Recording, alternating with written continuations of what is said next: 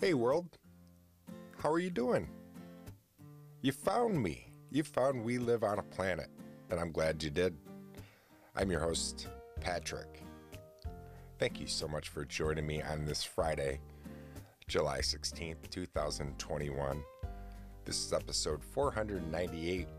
I'm labeling this one Seeking Help. We got some elevator music going this morning. Why not? There it is. 73 degrees currently in the fine city of Oswego, New York. Feels like 73. Highs are going to be about 79. Winds are currently out of the west at 12 miles per hour. Got that one in for the archives. We're just stretching our legs today. Just going to be talking about all kinds of stuff and things. When we come back, we'll start off with our quote, and then I'll just ramble. Thank you for joining me. Maybe it's not Friday, July 16th for you, but it is for me.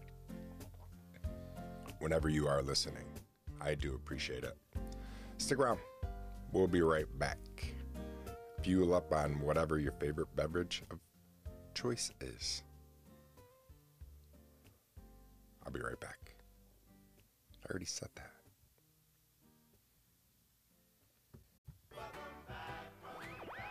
Welcome back. Welcome back, my friends. All right, here is our quote. This is from an unknown author. Reason why I'm labeling episode 498 Seeking Help is because of this quote. It's more like a mantra, I guess, or just a saying. Talking openly about your mental illness is not seeking attention. It's seeking help. I like that one. Talking about your mental illness is not seeking attention. It's seeking help. Unknown. Our rusty gong? Where's our rusty gong? There we go. I am trying to talk openly about my mental health here at We Live on a Planet. And just in my life in general, I'm trying to raise awareness about it and try to drop the stigma and not be ashamed about it. It's not my fault that I was diagnosed with bipolar, having bipolar over 26 years ago almost. But my appointment was good with my new therapist. If you follow the show, you know that I had a new therapist meeting. And it went really well. It was in person, so that was nice. My therapy appointments have been on the phone as of late with my old therapist.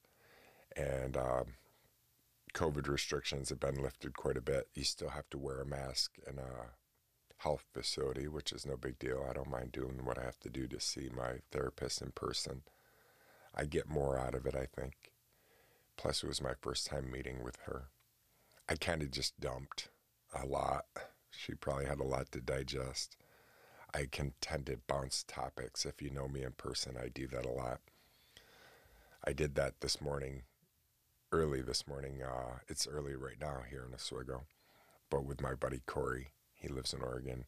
We have a time difference, but we chatted for like 3 hours and about everything and nothing. So if you follow the show, I know I always say that, you know that I recently became a scuba diver, and I'm really excited about that, and it was quite an accomplishment, and it took me a little bit of doing, but I got it done, and I am officially a scuba diver now. And the reason why I got into it is something I've always wanted to do, for one. And then for two, I started reading up on it, things to help with anxiety and depression. And I stumbled across this article about scuba diving and saying that it can help you with anxiety, because with scuba, the number one rule is never hold your breath, obviously, but that's the number one rule. And you got to concentrate on your breath and breathe slow and easily. And if you're concentrating on your breath, that's what you need to do during panic attacks or anything. Whenever you're meditating, they always say, come back to your breath. So it seems to be helping my anxiety some. I did have a panic attack underwater, not a full blown flailing panic attack, but one that did happen while I was doing one of my skill sets of clearing my mask. And we were, I don't know, 25, 30 feet. And I just was having issues doing it, and I felt like I couldn't catch my breath. And I just started kind of breathing too deep and too quickly. And my coach got me through it, though, so I'm very thankful. So my gear came in, though. I ordered all kinds of scuba equipment, and I'm really happy because it's quality equipment that will last me the lifetime of my diving, I'm assuming, from what Coach tells me. My gloves probably are something that will have to be replaced every once in a while because we do have something called zebra mussels that are here in Lake Ontario where I dive, and also the St. Lawrence where I'll be diving this weekend. I'll be diving over a shipwreck this weekend called the Keystorm, which I've told you about before. It sank in, I believe, 1912 in the St. Lawrence River. I can only dive to 60-foot max. That's what I'm qualified for. But the shipwreck itself is over in 120 feet of water. Eventually, I'll be able to go down and see the propellers, which are huge, because my plans are to advance. And I'll tell you about that more right after the break. Stick around.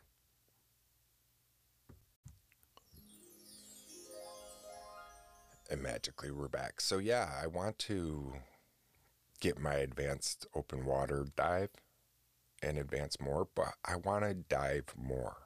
Nobody's taken that away from me. I want to get more experience of diving. Advanced open water gives you the ability to go, I believe, to 100 feet. It also works on your navigation and your buoyancy, which is key. Navigation in open water, which I've learned is just real basic straight line navigation. But with the advanced open water, you learn a lot more about using your compass. But I got a really groovy dive computer. That's the only thing that hasn't came in yet. I'm waiting to get that. That is a Shearwater is the name of the company. And it's a really nice dive computer that is air integrated. So at just a glance at my computer on my wrist, I'll know how much air is in my tank, how deep I am. It also helps you with your ascent as you're coming up to the surface. After you dive anything over 15 feet or more, at the 15 feet mark before the ascension surface, you want to do a safety stop, which consists of about 3 minutes of staying at 15 feet above right above the surface. So if you dive down at 60 foot and you're down there diving for a little bit of time, you have to compensate and give yourself enough air to do your safety stop to come up when you're doing your ascent. And my dive computer will let you know if you're ascending too quickly. It will vibrate, which is nice to know. So all those safety things, you don't want to get the bends. You have to blow off all that excess nitrogen that your body has built up from breathing compressed air. So yeah, it's quite a thing. And my gear, like I said, I had to mark it all up. I needed to, I wanted to, so I got myself a silver Sharpie at the Walmart the other day and marked up all my gear with my initials. Tried to be as neat as possible with it because it's going to last me a while. And I was talking earlier about my buddy Corey, how him and I had chatted. He moved to Oregon, and I'm really happy for his family that he moved there because he loves it, but I miss him a lot. But at least we have the technology that we have. And my buddy Corey just started working at a dispensary in Oregon, and I want to have him on the show sometime so we can talk about dispensaries and dispensary etiquette, because here in New York, marijuana just became legalized, and dispensaries are soon to be opening soon. And there's certain etiquette to know about when you go into a dispensary of how to interact of the bud, of like not touching it and all that stuff, and the do's and don'ts and what to ask. And I think we could learn a lot from him. It's crazy. I learned that at the dispensary, marijuana is going from anywhere from $2 to $14 a gram. But he said the $2 weed he wouldn't even trim if he grew it himself. He would just put it in his hash bucket to make hash. And so you can get it for as low as $2 a gram, though. You're really desperate if you're getting it at that. It's schwanky weed. It would probably be like the marijuana that I grew up smoking, that brick weed that was just terrible, terrible, terrible weed. He gets some really groovy things, though, from working at this dispensary. He gets paid bi-weekly, I think is what he was saying. So every other paycheck he'll get. So 2 times a month he gets free samples from his boss. And he sent me pictures, and he just got loaded up. Like, all I thought was adult Halloween trick-or-treating. It was a little bit of everything in that bag. And it was quite a stash, a goodie bag. I was jelly. I was like, oh man, too bad it's still not federal offense, because I'd be like, ship me some of those goodies. Yeah, they look good. It's so nice to be able to have him in my life, my buddy. Stick around. When we come back, we're going to just ramble a little bit more, and then we're going to learn some stuff. We'll be right back. And welcome back. All right, I'm just kind of rambling. I can't even remember what I was talking about or anything like that. But, oh, I do have an upcoming appointment with my doctor, my actual mental health doctor, which will be nice. And I was telling you about my therapist, but I wanted to say about my doctor, don't be ashamed about talking about your mental health, mental illness. Talking openly about mental illness is not seeking attention, it's seeking help. Remember, that is what I was talking about at the beginning of the show. This has nothing to do with the show or anything, but last night we had I was noticing in our backyard lightning bugs or fireflies, depending on what you call them. And the only reason why I'm bringing it up is I'm curious. I'm that kind of guy. Do you call them lightning bugs or do you call them fireflies? Because I call them lightning bugs, and my wife grew up calling them fireflies. And I would say, oh, it's because we grew up in different states or different regions. We grew up within, 40 miles from one another in our hometowns. We're that far apart, maybe. So it's just kind of weird to know that the same insect, one person calls it one thing and one person calls it another. I remember doing one show before from the fact site about fireflies and lightning bugs and how unique and how they use their bioluminescence. And they're just really interesting little creatures. I can't even imagine what ancient man thought the first time they saw a field full of lightning bugs or fireflies. And you got to imagine this was the time before, I'm thinking before fire was created, or even if fire was created but no electricity, when at nighttime the earth was really dark. And I can't even imagine what they thought about when they saw one of those. And well, maybe you don't know, but I know from my experience, and if you've caught them before as a little kid, if you accidentally squish one, that bioluminescence will be on your fingers or jeans or anywhere you put and will glow for quite some time.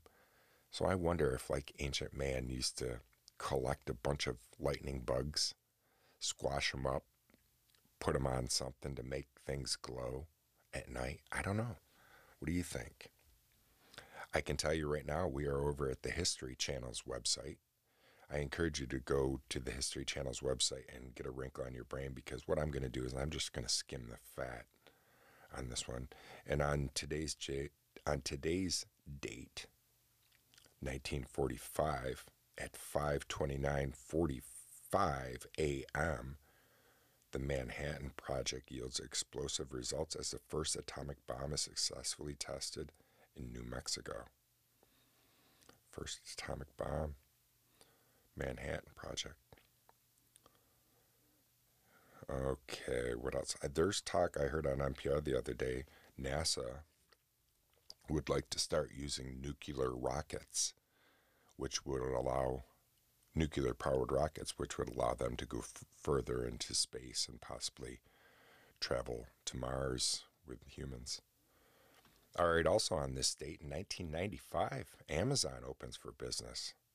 And look at how far Amazon has come and how far Jeff Bezos is gone. He just stepped down as CEO of Amazon, I know that. And boy, he's got a lot of money, doesn't he? Here's another one. 1999, John F. Kennedy Jr. is killed in a plane crash with his wife, Carolyn Bessette Kennedy.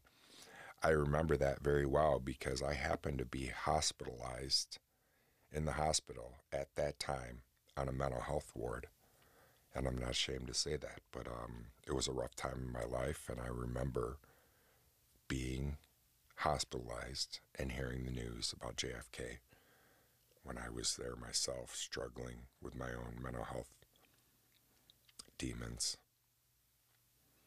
Religion, 1769, the first Catholic mission in California is dedicated. Space exploration, 1969, Apollo 11 departs Earth. Invention and science, 1935, the world's first parking meter is installed. World's first parking meter, Oklahoma City. U.S. government, 1790, Congress declares Washington, D.C. the new capital. All right, art, literature, and film history. 1951, Catcher in the Rye is published. J.D. Salinger's only full-length novel. Never read that. Never read The Catcher in the Rye. Heard about, obviously. I think that's the book that John Hinckley Jr., is that the guy? The one that was infatuated with Jodie Foster. I think and the one that shot Reagan, that had Catcher in the Rye book on him. I could be totally wrong on that right now. Stick around when we come back. We'll figure out a little bit more History Channel. We'll be right back. And we're back, just like that. I was running out of time because I was just rambling on. Yeah, we're still at the History Channel's website. Natural disaster and environment, 1990. Sadly, an earthquake wreaks havoc in the Philippines and more than 1,000 people are killed when a 7.7 magnitude earthquake strikes the Luzon Islands in the Philippines. We have listeners in the Philippines. Hello, Philippines. Crime, 1979. Jeffrey McDonald is accused of stabbing his family to death. And I remember this. He was a captain and an army doctor stationed at Fort Bragg. And there was reports that he self-inflicted the wounds and killed his own family and all that. I've seen shows about it on ID and stuff. We watch a lot of that. Murder mystery shows. My wife loves it. I call it her porn. All right, here we go. In 1863, the Civil War time, American Civil War, draft riot continues to rock New York City.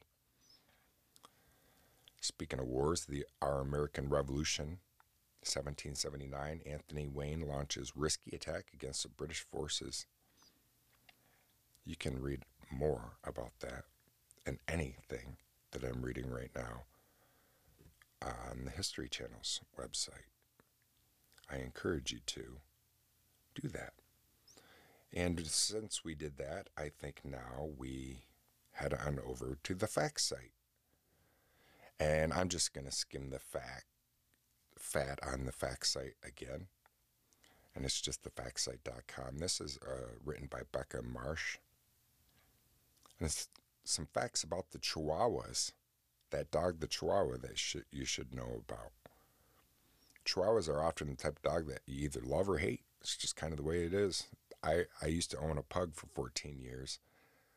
And people either think pugs are cute or they're the ugliest dog they've ever seen. Chihuahuas might be small, but are they feisty? Yeah. And do they have aggressive tendencies? Yep. However, some humans are captivated by their puppy-like eyes and cute appearance because they always look like puppies. Number one fact about them is Chihuahuas have two different type of head shapes. There are two different head shapes when it comes to Chihuahuas, which are known as an apple head or a deer head. An apple head is when the skull appears to be round in shape with a more prominent forehead. The apple head Chihuahua will have a short snout and bulging eyes, whereas a deer head Chihuahua have an elongated head with a longer snout.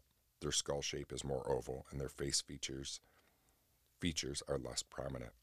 The apple head is the more common of the two.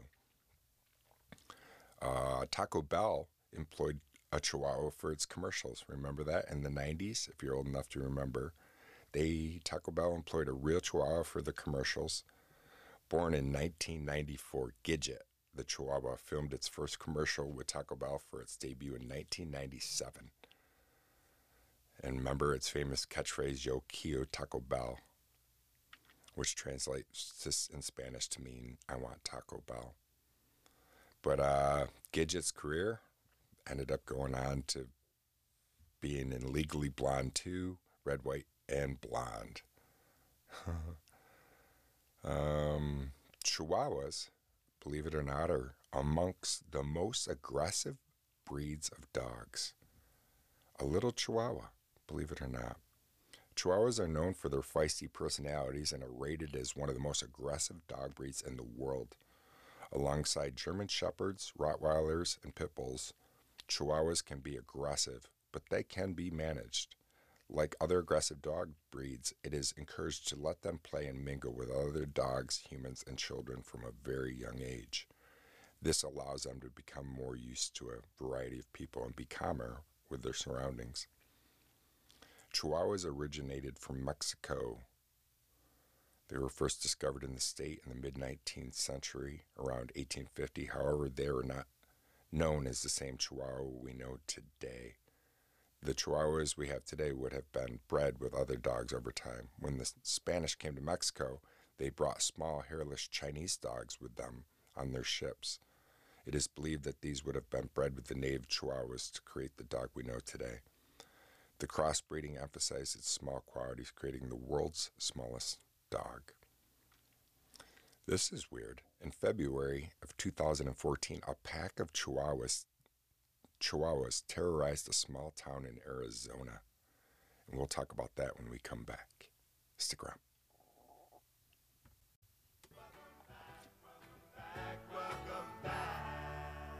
Welcome back. All right, what were we talking about? Chihuahuas, yeah. And about how in February 2014, a pack of Chihuahuas terrorized a small town in Arizona. My mama Love lives in Arizona. I visited there numerous times and been to Tombstone and all this. But this happened in Maryville, Arizona. Residents made around 600 calls to animal control in February 2014. There was 3 times the amount of phone calls made in 2 months compared to the previous year. The phone calls were in regards to the rogue Chihuahuas terrorizing the streets of Maryvale. The Chihuahuas were attacking school children, defecating everywhere, and even recruiting larger stray dogs into their pack. The situation was starting to get out of hand as these rogue Chihuahuas were creating an untamable pack. As well as recruitment, none of the strays were spayed or neutered, so the pack was ever growing naturally. Locals were encouraged to shut them in their garden and then call animal control to take care of them. Wow. Chihuahuas are believed to be the descendants of the Tchichis, It is believed that Chihuahuas come from a native dog of Mexico, the Titichi. Titichis were small mute dogs that were often kept by the Toltec people of Mexico around the 9th century AD.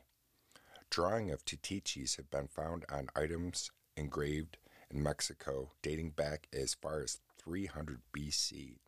However, it is unknown exactly how long they've existed.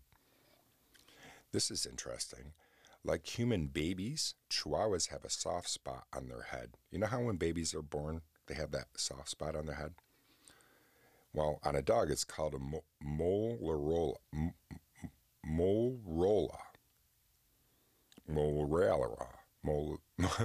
Morella. Yeah. Can you speak English, Patrick? A morella occurs when a puppy is born and it is found on its forehead. When the skull is not fully formed at birth, there is a small spot between the skull. Between 80 and 90% of Chihuahuas are born with morellas, most of which occur in applehead Chihuahuas. Statistics show that 50% of Chihuahuas born with morellas will have it for their entire life. So be careful, I guess. Be careful with their little... It also says that Chihuahuas are useful service dogs because of their size. The world's smallest sniffing dog is a Chihuahua crossbred. You might think that a sniffer dog needs to be big and tough looking to scare criminals, but not in all cases. Midge is one of the world's smallest police dogs, working as a police canine in Geauga County Sheriff's Office in Carden, Ohio, right in the United States. Midge passed her narcotics dog training on November 7th, 2006. She is small enough to search school lockers and inmates' property in county prisons. The Aztecs worshipped Chihuahuas. Wow. Chihuahuas played a big role in Aztec civilization for both rituals and as servants. It is believed that yellow Chihuahuas were there to serve. So when an owner was soon to die, the Chihuahua would be sacrificed. Wow. This was so the Chihuahua would be ready and waiting in the afterlife to serve its owner. Red Chihuahuas were thought to relieve the sins of their owner and were used in rituals at funerals and burials. Also goes on to say Chihuahuas are the smallest dog in the world. It says that one of the smallest Chihuahuas ever recorded was born in Puerto Rico, weighing less than 0.5 ounces, or just 14 grams, small enough to fit in a teaspoon. In February 2013, she was fully grown and measured 3.8 inches, or 9.65 centimeter tall, weighing around 1 pound, or 0.5 kilograms. Wow. All right, I think that's enough from the fact site about Chihuahuas. I encourage you to head on over and get a tiny wrinkle on your brain today. Stick around, we'll be right back.